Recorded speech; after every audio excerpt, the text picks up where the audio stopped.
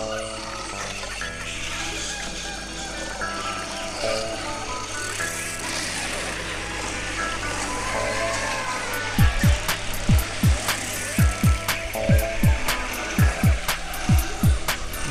to the Natural Selection Podcast.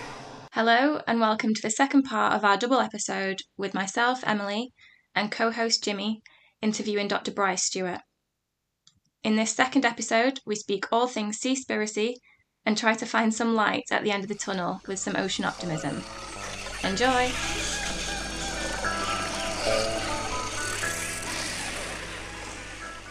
We want to talk about that word that's on everyone's lips, which is Seaspiracy.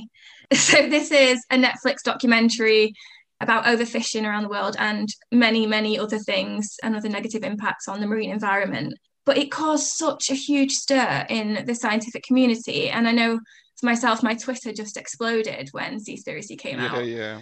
So why do you think it caused such a stir coming from your marine science background? Why was it so emotive? Yeah, I'm probably one of the people who helped it cause a stir as well. I did a bit of stirring, I guess. I think all of us here, we love the ocean. We're fascinated by issues around it. We're really passionate about seeing the problems sort of tackled.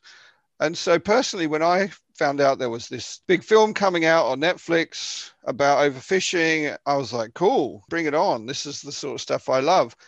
And then I started to watch it and I was like, oh no, like this is just going wrong from the first few minutes in. It was just these big exaggerations. And then one of the things that sort of annoyed me the most was the way that it attacked some of the NGOs that are doing really good work. They're just not the people you should be attacking over these issues. And it seemed to just have this agenda that everyone should stop eating fish and that things were catastrophic and that was the only solution for the world. And if we weren't, then we were kind of evil if we tried to defend the fishing industry. I mean, I've never had so much abuse on Twitter, some of it really horrible.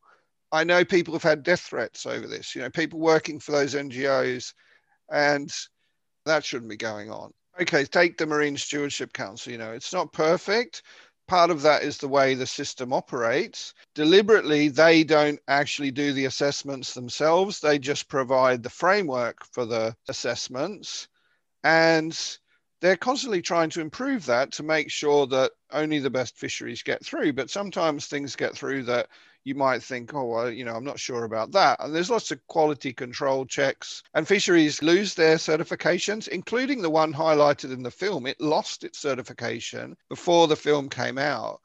And then some of the other things like the NGO tackling plastic pollution, I think the Plastic Collective or Cooperative, I can't remember what it was called, but, them saying, oh, why aren't you talking about fishing gear and ghost fishing and all this? Well, they all are. Like, I used to work for the Marine Conservation Society.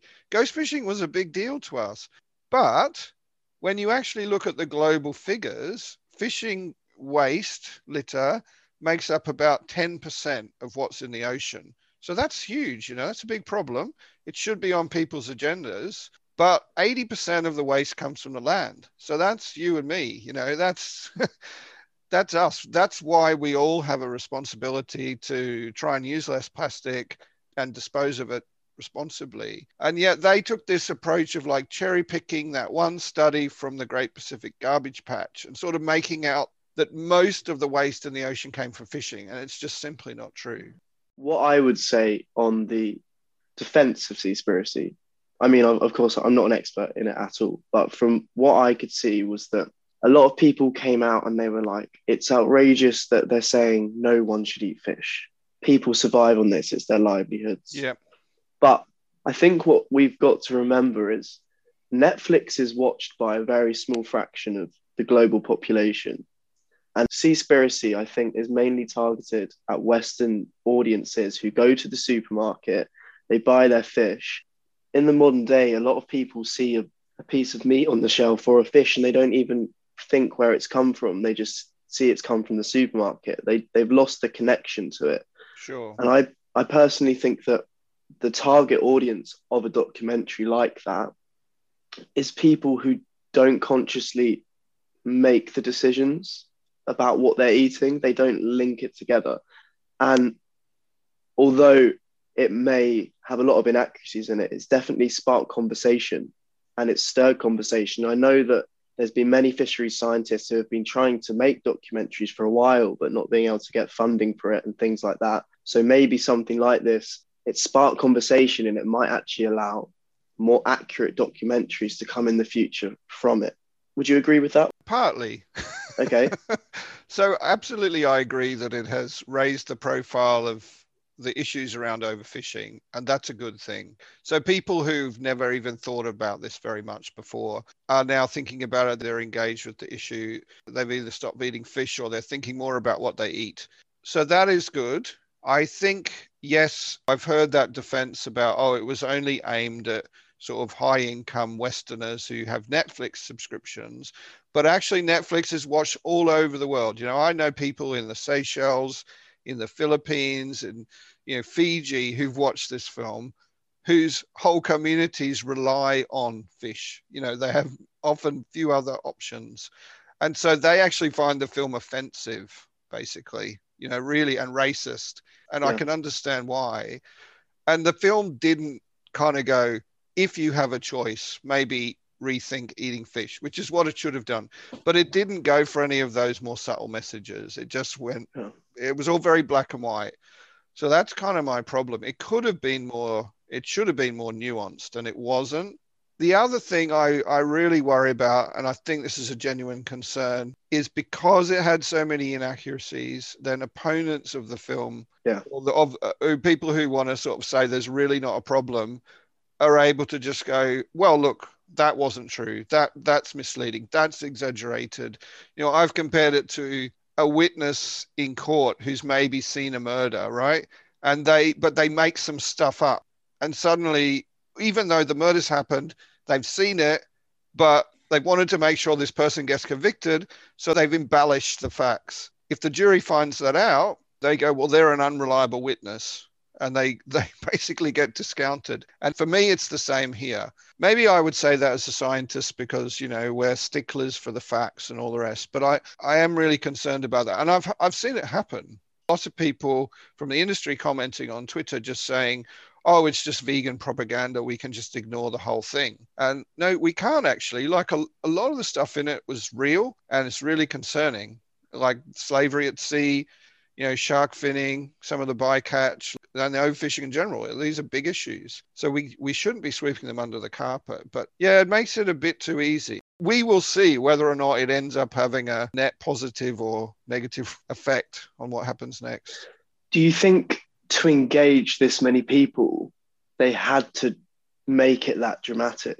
Because if it was just science, facts, and a documentary like that, I think a lot of people wouldn't be interested in it. And that's part of the issue. The public generally, they hear scientific jargon and they switch off from it. They don't take an interest. But when they see these horrific scenes and over dramatized scenarios, it engages them. I feel like we need a new space for people to be able to openly engage with scientists. And obviously there's Twitter and that's great. But before I came to do my master's here, I didn't even know there was like a science Twitter, for example. It's a really good point. And you've got to strike the balance between being accurate and credible and making it interesting and exciting and engaging. And I do a lot of science communication, and this is what I'm trying to do.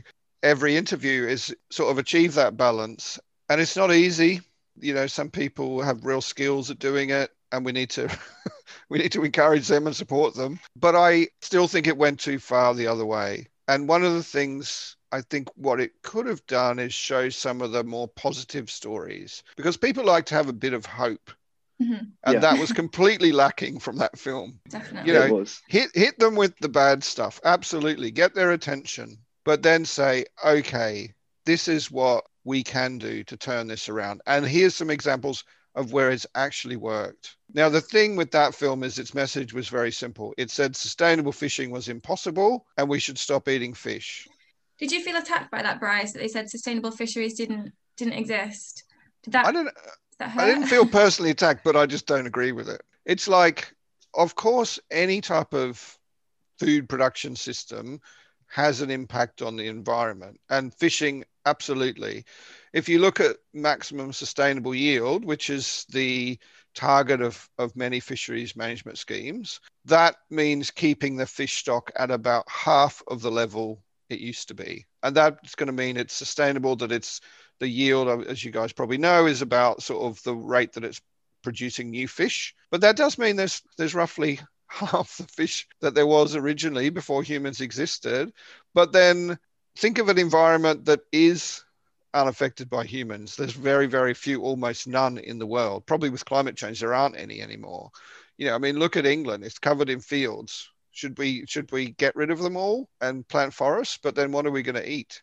And what about all the people who lose their jobs and their traditions and all the rest? You know, people have even said to me, like, when you eat a loaf of bread, you don't think about the fact that harvesting that wheat killed thousands of insects and probably some mice and other rodents and things like that. Everything we do has an impact. And so the idea is to try and minimize that impact while also, in this case, producing food, basically, and supporting livelihoods. And so my worry is, you know, if you did follow what the film said and everyone in the world stopped eating fish, then where's that food going to come from? It's going to come from the land. We're going to have to clear more land. What environmental impacts is that going to have? I would argue that fishing done well, sustainably, with, you know, low amounts of bycatch, minimal amounts of impacts on the wider environment, is a really good choice. It has actually a relatively low carbon footprint, and done well, it's sustainable as well, indefinitely. And I think when we have these fisheries, we have the economics behind it to do research into them and to know how they're changing. And, you know, it's not just fisheries now which are changing fish stocks. We have climate change as well. And if we don't have that economic importance of, you know, research in the fisheries, then we're not going to be able to conduct all these experiments and studies to see how they're changing. So I think we do need to understand how we're affecting fisheries, but just monitor them.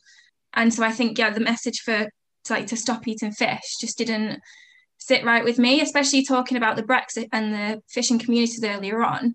If we stopped eating the fish, how is that going to impact them? Do you think this Netflix documentary will change things for them? You know, it's really hard to say. I honestly think, although a lot of people have been outraged by it, ultimately it won't change very much. I've heard apparently 97% of households in England, somebody eats fish. So, you know, that's not going to change in a hurry, to be honest. Okay. Maybe it will go to 96.5. These things sort of are high in the public consciousness for a few weeks and maybe a few months at most.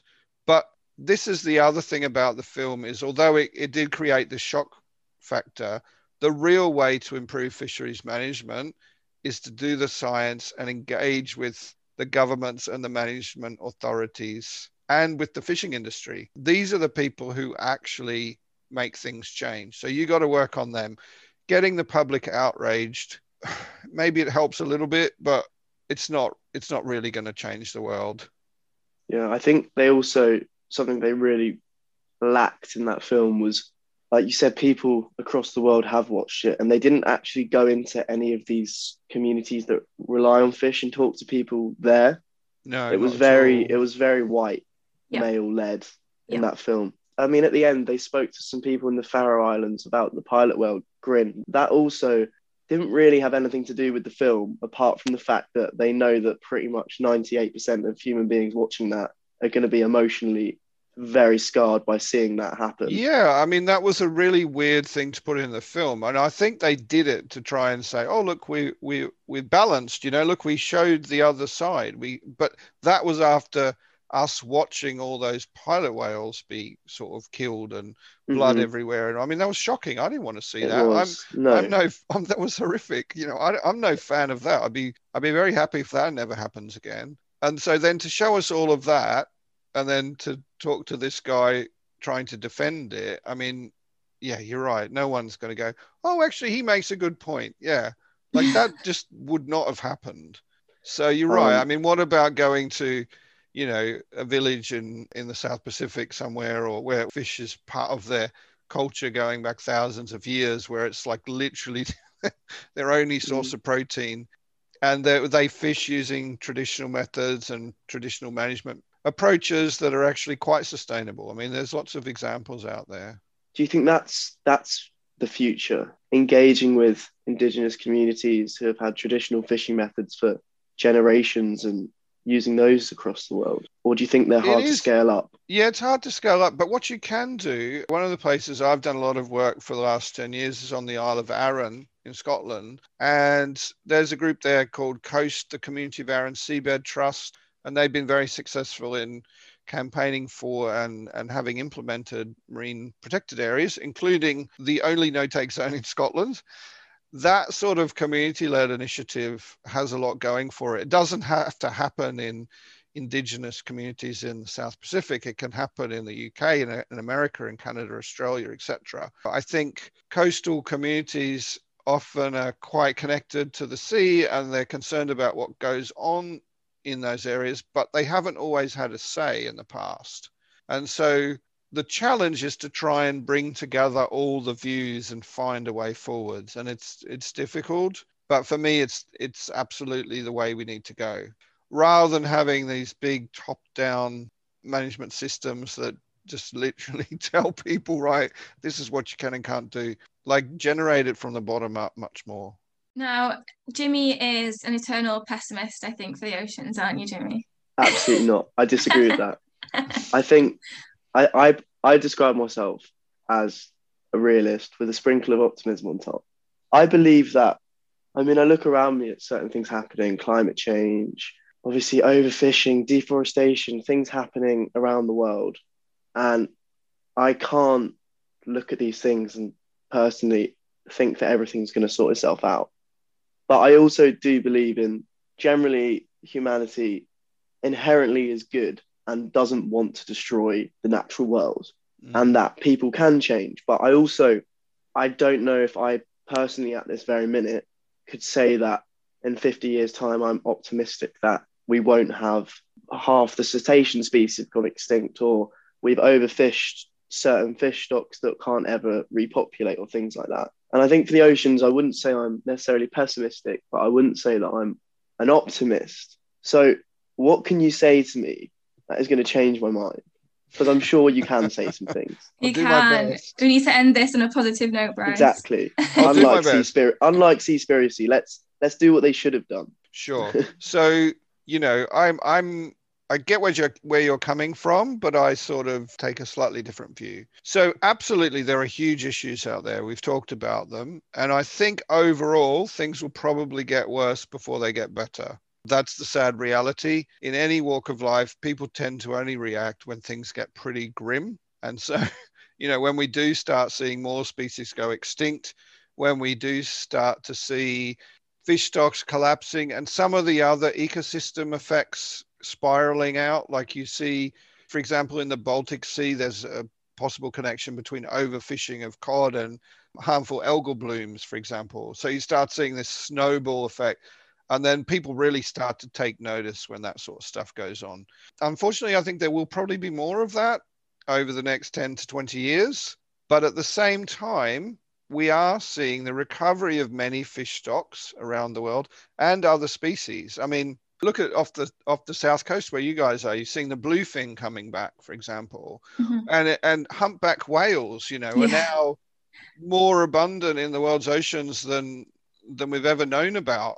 When I was growing up in Australia, I mean, I didn't even know anyone who'd seen a humpback whale. Now you can go down the coast in Victoria, where I'm from, and you can see them from the beach. So the populations of a number of species, when they've been given protection or proper management, they do recover. And, I've worked on a number of different marine protected areas around the world, and that's maybe one of the reasons why I'm so optimistic is the way that the marine environment can bounce back is quite extraordinary. Probably more unlike any other ecosystem on Earth. I think it has that capacity to really come back. Maybe it's partly because of, it's the growth rates of certain species, but also the fact that you're dealing with open populations where they can be replenished from other areas and things like that.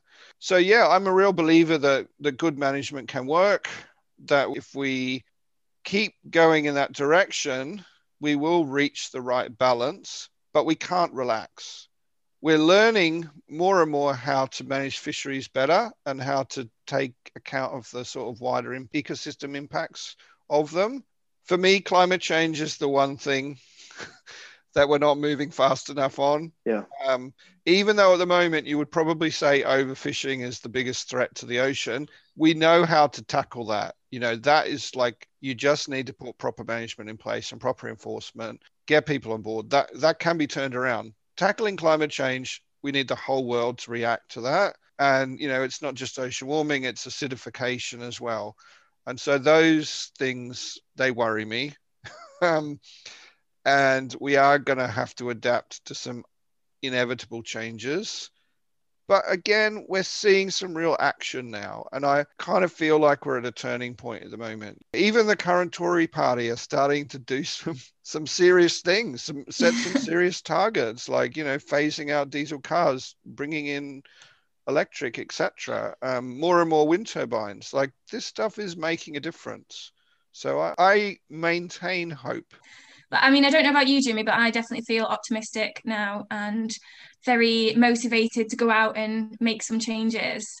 How do you feel? Yeah, more optimistic. And I mean, I can imagine that because you've worked in the industry for so long and you've actually been able to see the changes with your own eyes from what it was like from when you first started to what it's like now, that must also help. Absolutely, the fact yeah. that you see things put in place, you can see the recovery, you can see what happens yourself when we give the ocean a chance. Yeah, you know, I've seen that recovery firsthand, but I've also seen changing attitudes from both the public and the fishing industry. You know, the idea of sustainable seafood didn't even exist when I was your age.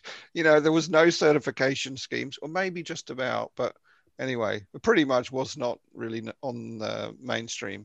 And whereas now, you know, you have lots of not only certification schemes out there sort of really making change happen, but you have completely different attitudes from the fishing industry. And they know now they need to sort of demonstrate their sustainable credentials. And, you know, a number of fishing organizations employ scientists, and they're quite committed to providing data to scientific programs and working with scientists and all that sort of stuff. That's the way forward. I remember years ago when I was on the Isle of Man, where I used to work, we were having a bit of trouble with illegal fishing in the marine protected area there. And then coincidentally, the university decided our research boat was too expensive and they sold it, which was a bit dramatic at the time.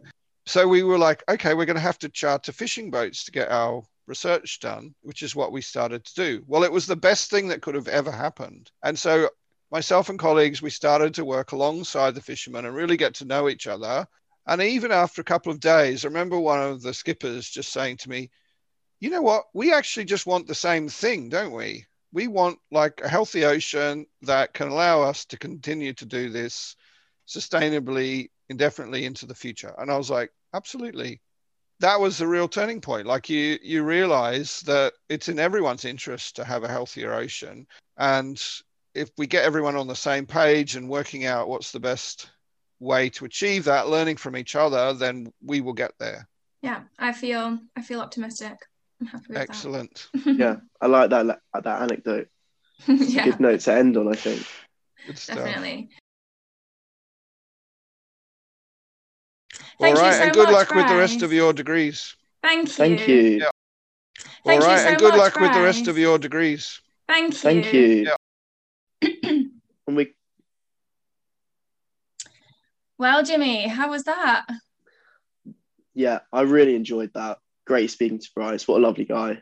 It was. Do you feel a little bit more optimistic now about our future of fishing and sustainable fisheries?